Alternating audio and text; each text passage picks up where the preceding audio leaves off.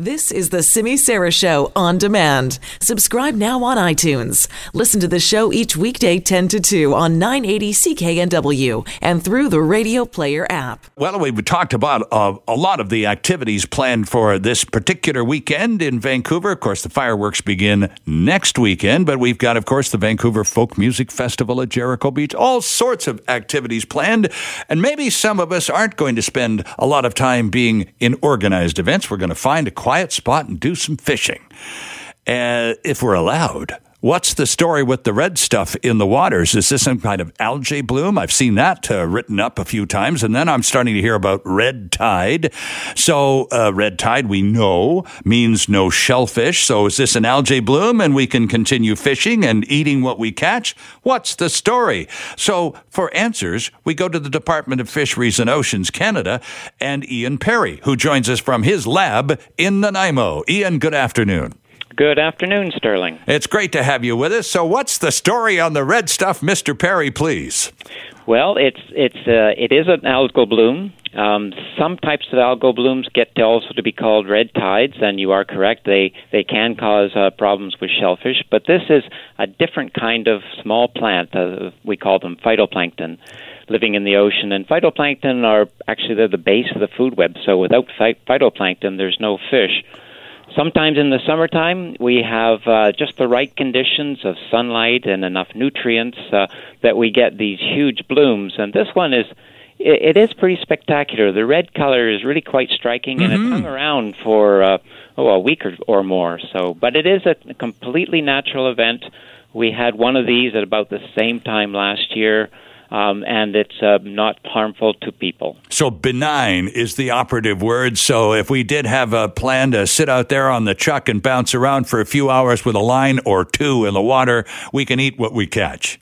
Certainly for fish, yes. If someone wanted to go shellfish harvesting along the beaches, the area around Vancouver Howe Sound is currently all closed to shellfish harvesting. But okay.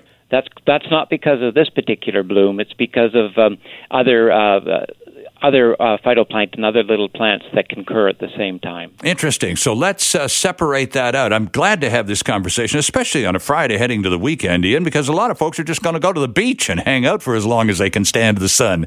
So let's talk about the red and the fact that we can swim in it. Yes. Yes, swim in it. I wouldn't particularly want to swallow it, but then I'd be swallowing a lot of salt water with it. That's true, of course, yeah. Yeah, so this is a particularly interesting one. It's a very small plant that we call Heterosigma. It actually can cause damage and can kill fish if the fish can't get away from it. So it can be a particular problem for fish farms. It gets in under the gills and secretes a chemical that actually can cause the fish to suffocate. For wild fish, they can swim away from it, so it's not really a problem for them. But in fact, the fish farms, when they monitor for this kind of an event, and it's pretty common this time of the year, when they see this coming, they will do things like bubbling the water to try and disperse the bloom away from their net pens, because it can be a problem for farmed fish. Interesting stuff. So now back to what we can and can't eat. And it's important that you're pointing out that the current red stuff that is so noticeable and yet is benign is not responsible for a ban on shellfish here in the lower coastal zone, correct? That's correct. Yeah, one of my colleagues actually had a nice little phrase that I think is worth repeating, and she said that it's not often what you see that's the problem in terms of shellfish harvesting.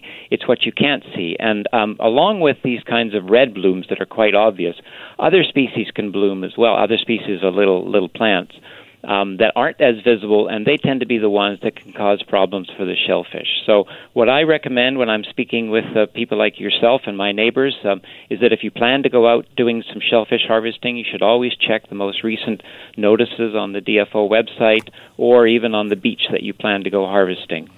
Okay, and I would assume that updating is a big part of maintenance on the website, especially heading into an active summer weekend. So the current ratings for edibility or not will be on the DFO website. Absolutely, yes. In fact, I just this morning checked, and the last update was yesterday. and it maintains the closure in Vancouver Harbor. I might actually add that the way this kind of closure business works is a collaboration between ourselves, Fisheries and Oceans, and the Canadian Food Inspection Agency. Okay.